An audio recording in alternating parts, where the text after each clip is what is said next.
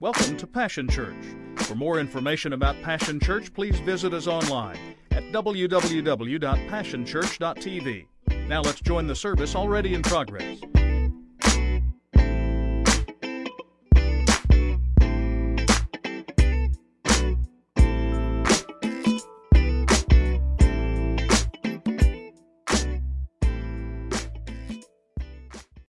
And we're so glad that you're here.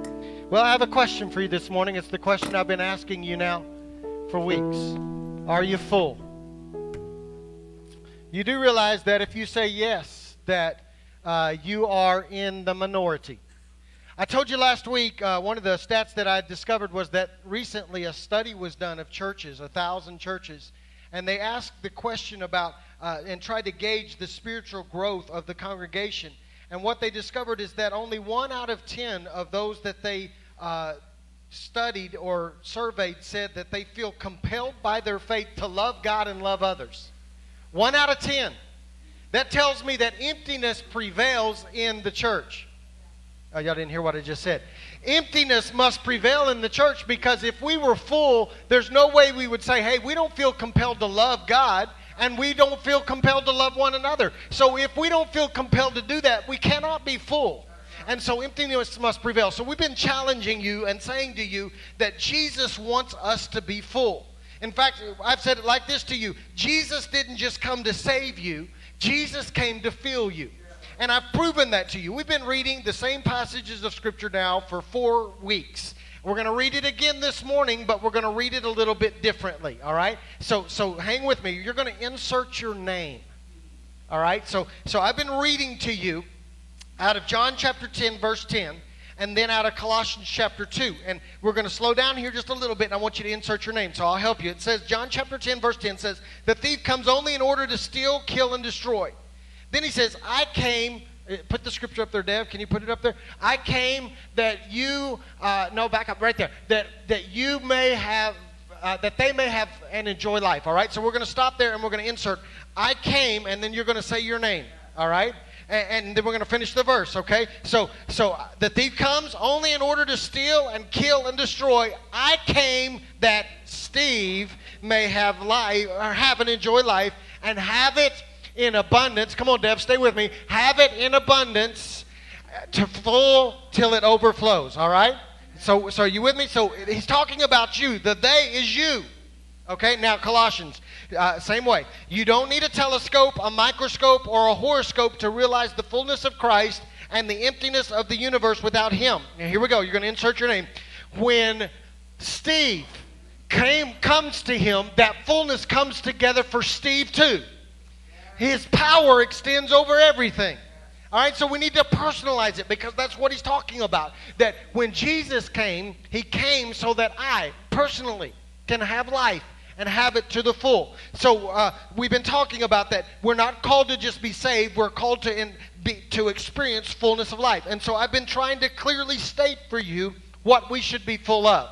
Because my concern is if that 1 out of 10 feel compelled to share their faith, to love God and to love others, if only 1 out of 10, what that tells me is we don't even know what we're supposed to be full of.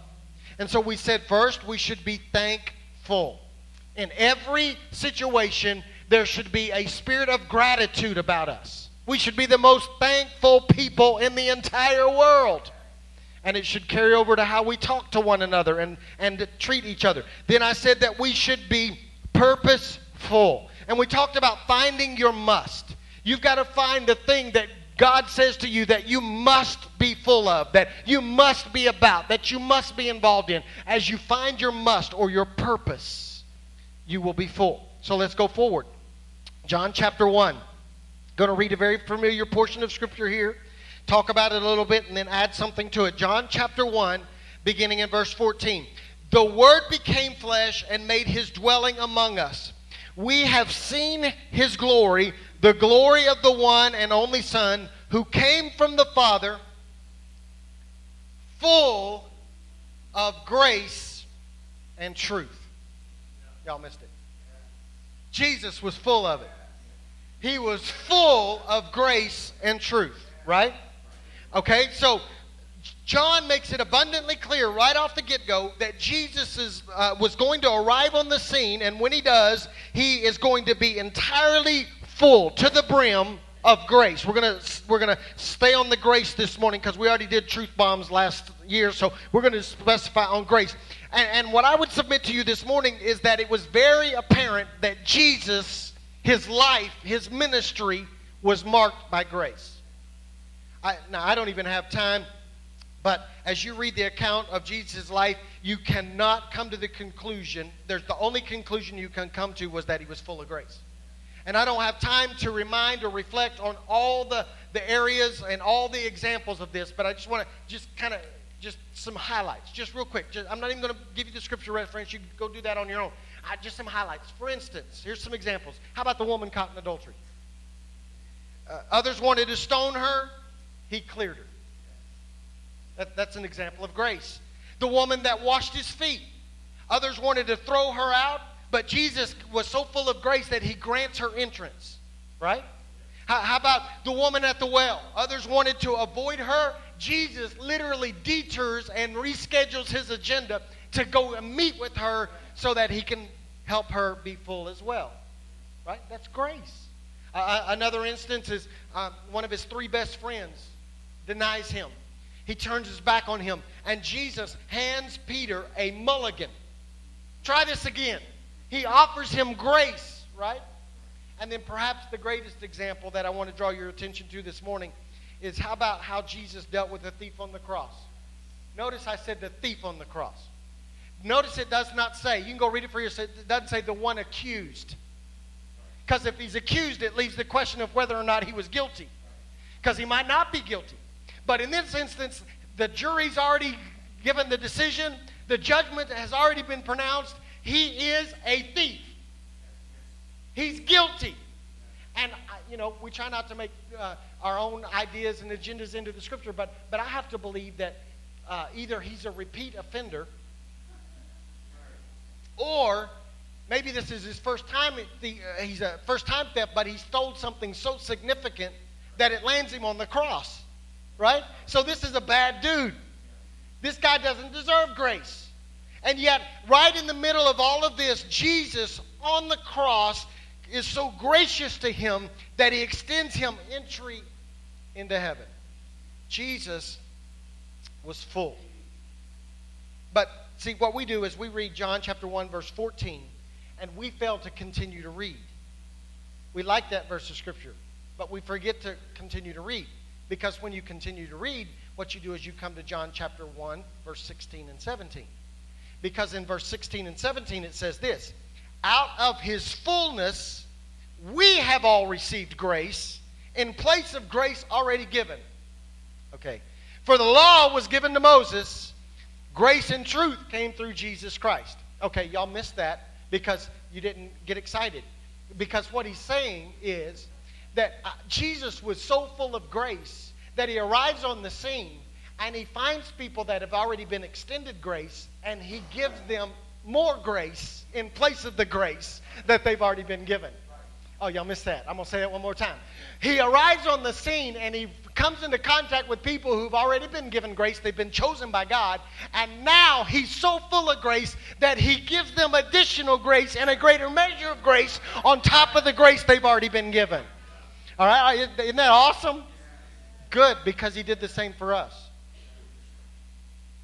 In fact, what's going on is John makes it abundantly clear that Jesus' fullness, the fullness of grace that he had inside of him, made it possible, but not only possible, expected, and a foregone conclusion that now we must be graceful. Another way to say that is graceful people should be full of grace. We have all received grace so that now we can in turn extend grace to those around us. So what I want to challenge you then, as we're, believe it or not, January's almost over, can't believe it, but we're approaching the end of January, but we're still kind of kicking the year off. I want to challenge you this morning that as passionate people, we must be full of grace. And there are two targets for that grace that I want us to hone in on this year. The first one is this: we must be graceful to others. To others. Have you ever stopped to consider that Jesus was a different kind of dude? I mean, Jesus was not easily offended. Have you ever noticed that? His life was so marked by grace that you could spit on him, you could betray him, you could lie about him, you could talk about him, you could do all these, you could crucify him, and he still was full of grace. So I just want to throw this out there. I just want to throw this out there. You can apply it, I guess, hopefully. Your grace level is revealed by how easily you are offended. Okay. I want you to notice that nobody that Jesus offered grace to deserved it. You think about just even the examples that I gave you, those kind of people. Those are those kind of people. What kind of people? Okay. Prostitute. Okay, here you are. Promiscuous. Pompous. And a prisoner. Grace was totally undeserved, but it was also totally unreserved. Jesus gave grace to people whether they deserved it or not. So I have a question. Who do you have in your life who has earned no grace and who deserves no grace? Okay, all right. Well, you say, well, it's not even possible to live like that. That's just a pipe dream. I don't think you can live like that. Then may I just point you back? Could I just point you back to like one of the first followers of Jesus? We don't know. I don't know if he actually met Jesus face to face. I can't figure out the timeline. I'm not smart enough, so I don't know. But he was a follower of Christ, because we want to give ourselves like a loophole and say, well, those guys, they saw Jesus face to face, so that's why they could live like this. But maybe in this case not, because I'm just kind of thinking about Stephen, one of the earliest followers of Jesus, and they're stoning him, like throwing rocks at him.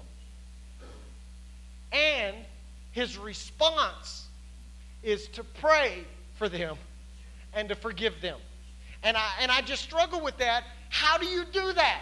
Surely this is a pipe dream. This isn't even possible, except for the fact that Acts chapter 6, verse 8 says, this man was a man that was full of God's grace and power. Maybe we are offended, and maybe we become revengeful because we aren't graceful. Paul comes on the scene and he goes one step further. And I don't like Paul sometimes because he does go one step further. But he goes one step further because he even takes it to this level. In Colossians chapter 4, verse 6, he says, let your conversation be always full of grace. So Paul is saying, look, you should be so graceful towards others that even you're so graceful that it shows up in the way you talk to one another. Our dilemma is that too many of us allow grace to show up in our conversation in the church lobby, but then it never shows up again in the parking lot. In Ephesians chapter 4, he goes on and he says, be kind to one another. Be gentle with one another. You can't be gentle if you're not graceful.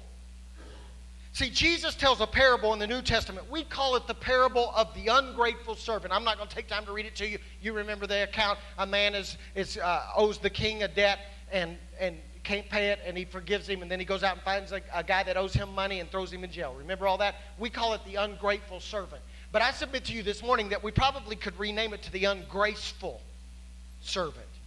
Too often, that's our story. We receive grace, but we never extend the same grace to anybody else. So what am I saying? I am saying that we must remember that we have been the recipient of undeserved, unearned. You cannot earn the grace of God. You don't deserve the grace of God. We have been recipient of that type of grace. Therefore, we should be quick to forgive, quick to give the benefit of the doubt, quick to be moved by compassion, quick to withhold judgment, quick to be filled with grace towards people. We should be graceful. Back to the account of Jesus on the cross. The thief is hanging next to him, because I think it is the one account that probably shows the depth of his fullness. I want you to stop and think just about the fact that Jesus is on the cross. Think about that. It is the most gruesome, painful, agonizing death maybe devised by man ever, still to this day. You can go online and read it. It'll tear your heart out to realize that our Savior went through that. That the Romans perfected the method of a slow, agonizing death. They wanted them to die slowly, to feel every bit of the pain. That's what he's enduring. And while he is enduring that, as an innocent man, he's innocent. He did not do what they said he did. He was innocent before God. He was innocent before man. While he's hanging there, enduring a death that he did not deserve, a guilty man. A guilty man. He deserves what he's getting. He's guilty. Calls out and asks for mercy. And in the middle of Jesus' pain, he's so graceful that he offers grace. And I bring that to your attention because don't you know that when we are hurt, it is easy to justify hurting back. When we are enduring pain, when we are going through a difficult moment, when we are enduring trouble, when we are enduring stripes, when we are enduring turmoil, in those moments, isn't it easy to justify not offering grace? I just want to bring that to your attention because I think some of you have allowed your pain level to lower your grace level. What you are enduring, and some of you are enduring some stuff, what you are enduring cannot be allowed to empty you of your grace. You can't let what is crucifying cripple your gracefulness. You cannot allow what you are going through to keep you from being able to offer grace to those around you. If you're going to bleed, you might as well bleed grace. If you're going to weep, you might as well weep out some grace. If you're going to scream, you might as well scream out some grace. You cannot allow the pain that you're going through to lower your grace level. Come on. Listen, you cannot be graceful if you are painful. You cannot be graceful if you are hateful. You cannot be graceful if you are spiteful. Because if you are full of those things, then there's no room left for grace. We have to allow Jesus to empty us out of all those things and fill us to fullness with his grace so that we can extend grace to those around us. Who's crucifying you? Who's despitefully using you? Who's doing you wrong?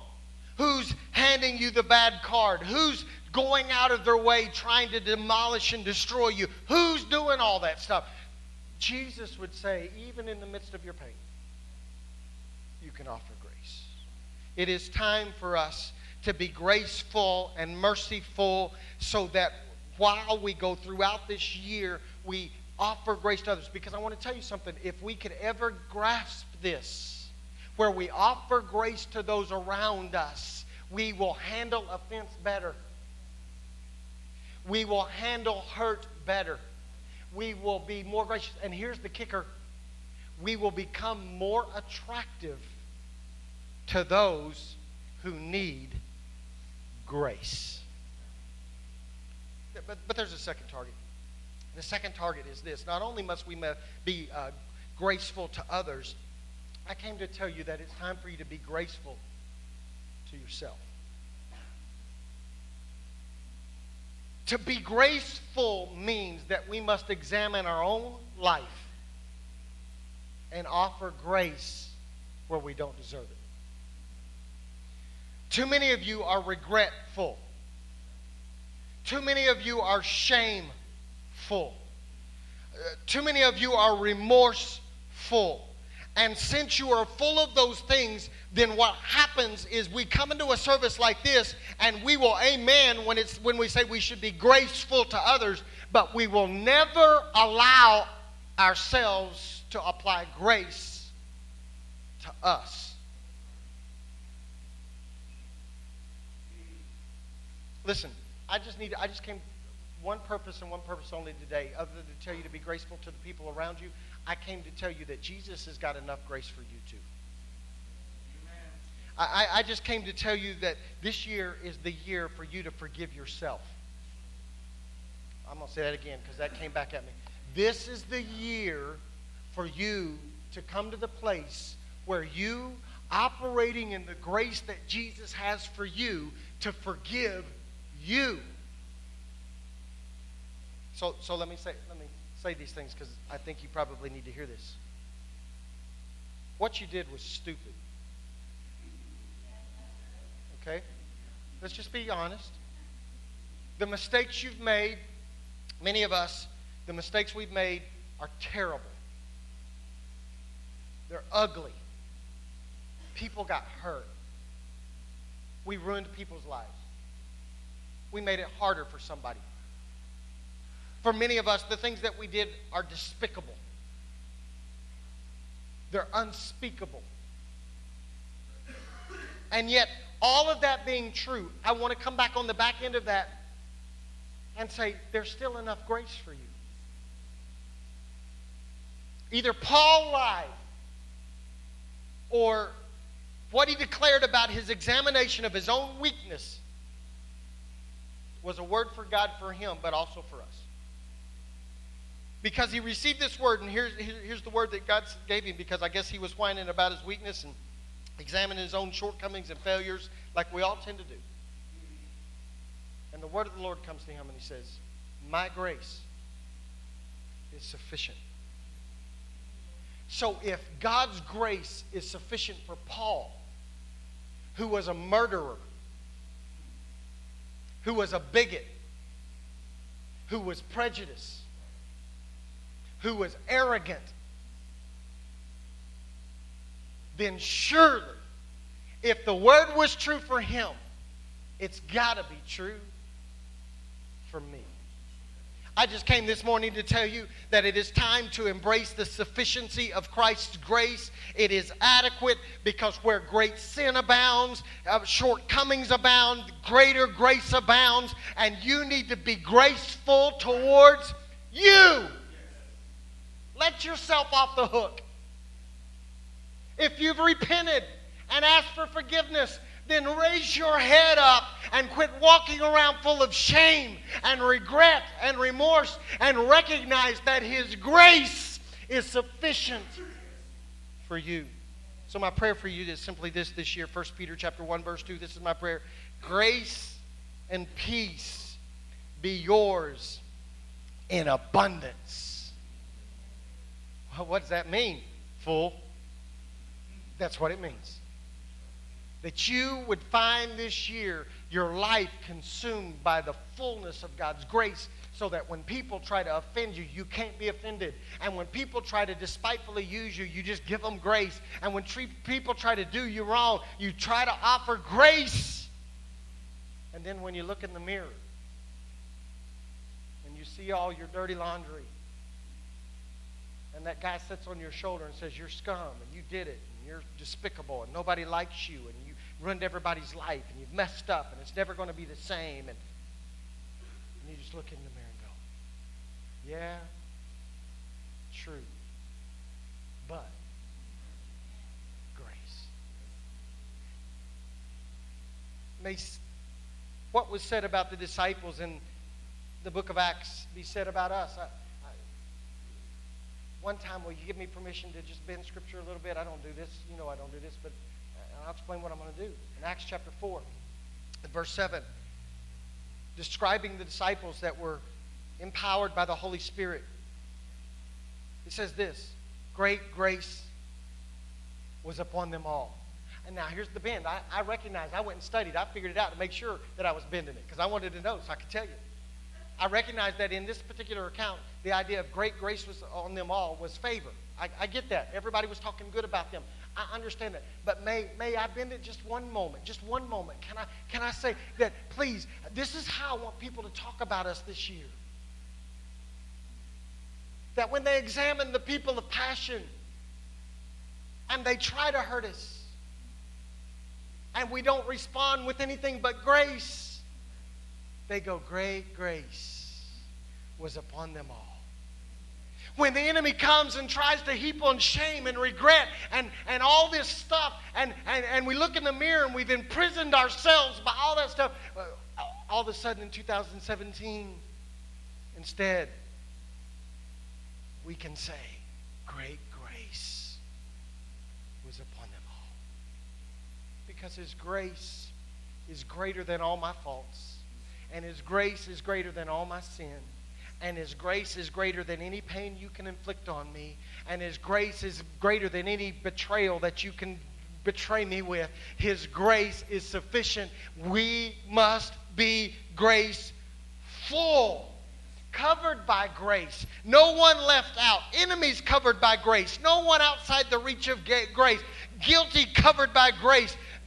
The wrong covered by grace. Those unlike us covered by grace. Those in deep sin covered by grace.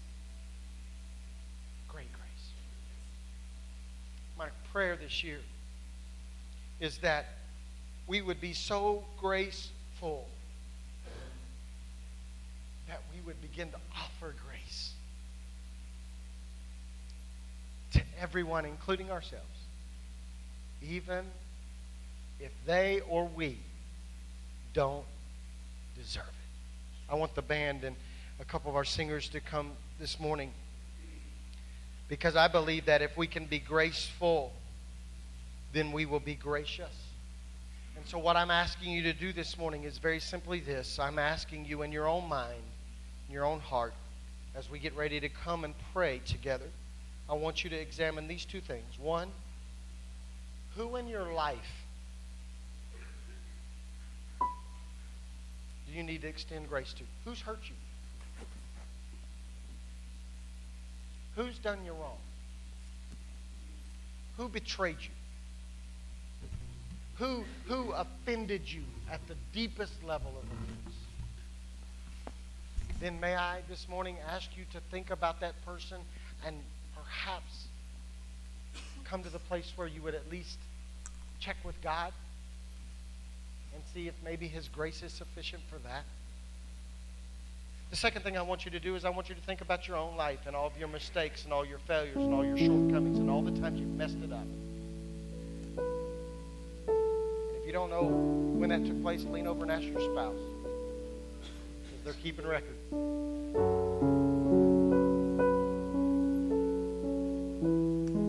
But doesn't it play over in our mind like a videotape? It does for me. Y'all just think I'm up here glowing. No. Come on now. There are days all day long, if I'm not careful, if I let the enemy get the upper hand, it just plays like a videotape. You did this, you said this. And I just want to say to you, this is your year. This is my year. This is your year. For us to open prison doors. They're not locked because He unlocked them. We just keep going back in and closing the door behind us because we've become accustomed to living in that cell. The cell has been opened. And this is our year to be able to look ourselves square in the eye and have a conversation with ourselves. Self? Hey, Steve. Hey, buddy. My grace is sufficient. Yeah, you messed it up. You were stupid. But my grace. My whole outlook changes, and my whole day changes, and my whole perspective changes, and I recognize that He came so that I could have, so that Steve could have,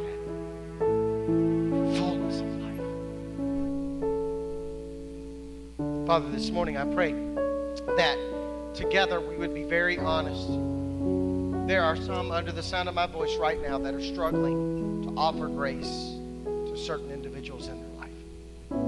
The truth is that they have endured significant injury, significant offense, significant pain. The truth is, Father, if we were in their shoes, we may struggle with that person as well. What the person did was wrong. They don't deserve grace. They have not earned grace. But I pray this morning that we would become graceful people. God, there are folks under the sound of my voice that they struggle when they look in the mirror because, like a videotape, the enemy plays all their shortcomings over and over and over again. And they're willing to offer grace to everybody but themselves. So because they fell off the ladder, because they said what they did, because they took the actions that they took, because they hurt somebody, now they're in prison. But I declare over us today that your grace is sufficient. I pray that once and for all you would rid yourself from being imprisoned by shame, regret. And instead, our hearts would become so full of grace that even though we know our past, we know our present better.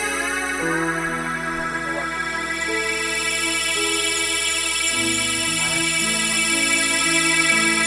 This morning, if you're here this morning and you would say, Steve, I am struggling to offer grace to someone in my life because they hurt me. And I'm really struggling. I've tried to forgive them, but it seems time and time again. In fact, the truth is, in some of your situations, the same person keeps trying to hurt you. It's not like they quit trying to hurt you. They continue to try to hurt you. If that's you this morning, I just believe that you can be so full of grace that even though they try their best, you're still so full of grace that you want to be part of that this morning. It's a trial. It's a struggle. If that's your struggle, it's a good find a place to pray here this morning.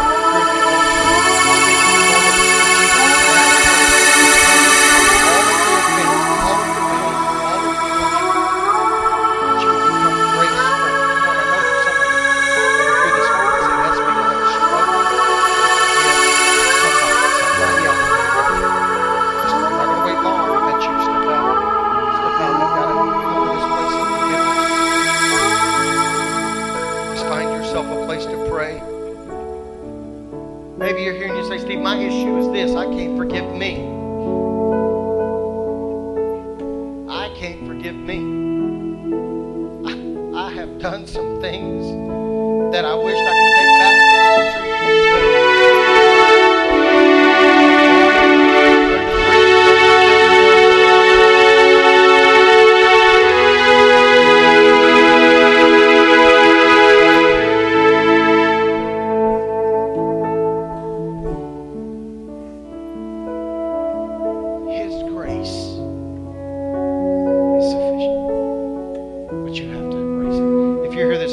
Struggling to forgive yourself, to deal with you. Would you step out and come and find a place to pray quickly? I need to walk into freedom myself. I need to be able to look at what I've done, examine my life, and let myself go free.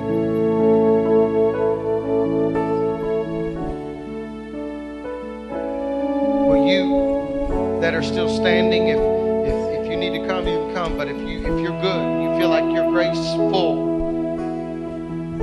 you've embraced and experienced the grace of Jesus, you should be so graceful that it overflows to others. So I'm going to ask those of you that will, as they sing softly, would you come and find one of these brothers or sisters that are struggling to be full of grace? Would you come and lay your hands on them and just ask God to fill them up with grace in their life? They would become completely and totally grace Would you move while they sing? Sometimes I'm strong, sometimes I'm weak, sometimes I fall in my wandering, but through it all, there's just one thing more precious than the air I breathe. It's grace, amazing grace, unfailing grace that saves my soul. Grace, unending grace, unrelenting grace that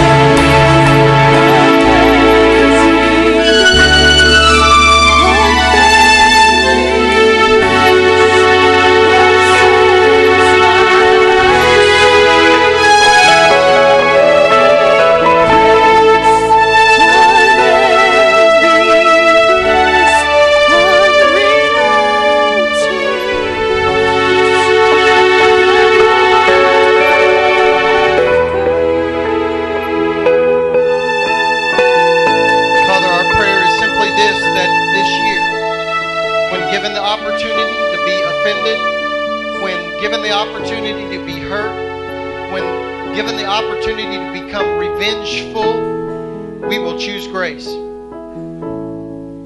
It will be very difficult at times. We recognize that. This is not an easy ask. We're asking you to help us to err on the side of grace. Individually, corporately, as we do our dead level best to extend the same grace that you've given to us. God, I pray that we would be so much like your son Jesus, and we would go out of our way to extend grace to those that don't deserve it. And Father, I pray that even just like your son Jesus, even if we're hurt right in the middle of pain, right in the middle of difficulty, right in the middle of uneasiness, I pray you would allow us to make the choice for grace. Help us to be great in grace. I pray that grace would abound in abundance. God, I pray that that would be true in how we interact with one another around here. I pray that when somebody sits in our chair, when somebody parks in our spot, when somebody walks by us and forgets to speak, when somebody bumps us, when somebody looks at us funny, I pray that this body would be so marked by great grace that we would forgive. Father, I pray that when people walk into this house and they don't look like us, they don't live like us, they're not in the same kind of relationship that we are in with you, when we can offer judgment and ridicule and point a finger and share our opinion and our prejudice, I pray that instead they would be so impacted that they would marvel at the level of grace.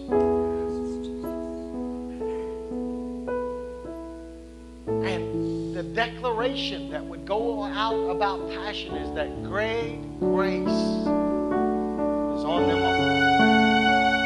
Father, I pray that as we go through this year, the people that I've watched in our body walk around with their head down,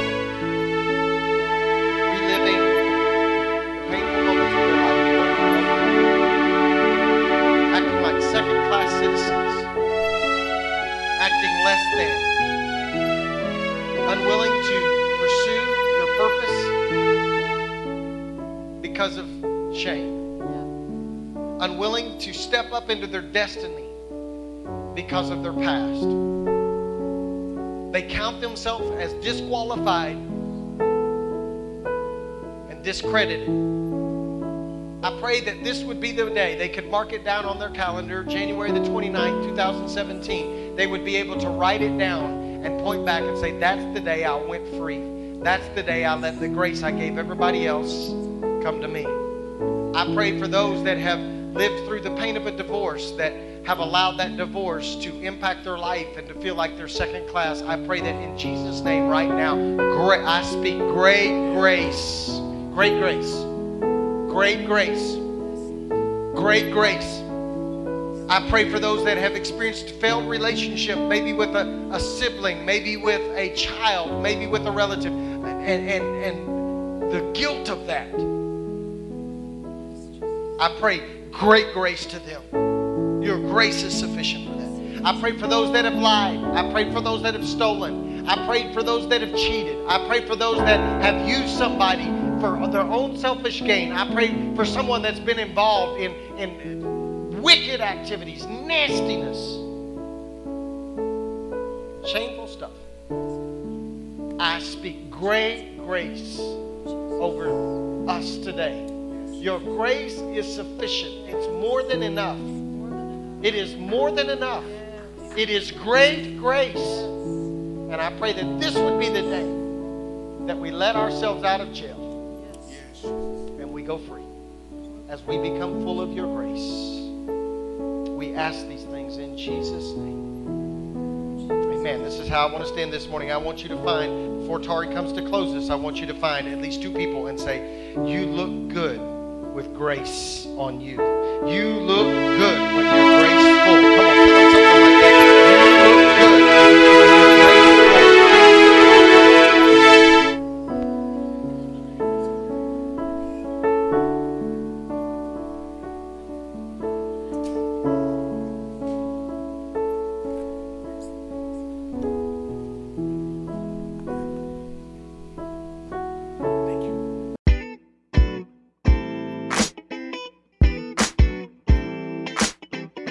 Welcome to Passion Church. For more information about Passion Church, please visit us online at www.passionchurch.tv. Now let's join the service already in progress.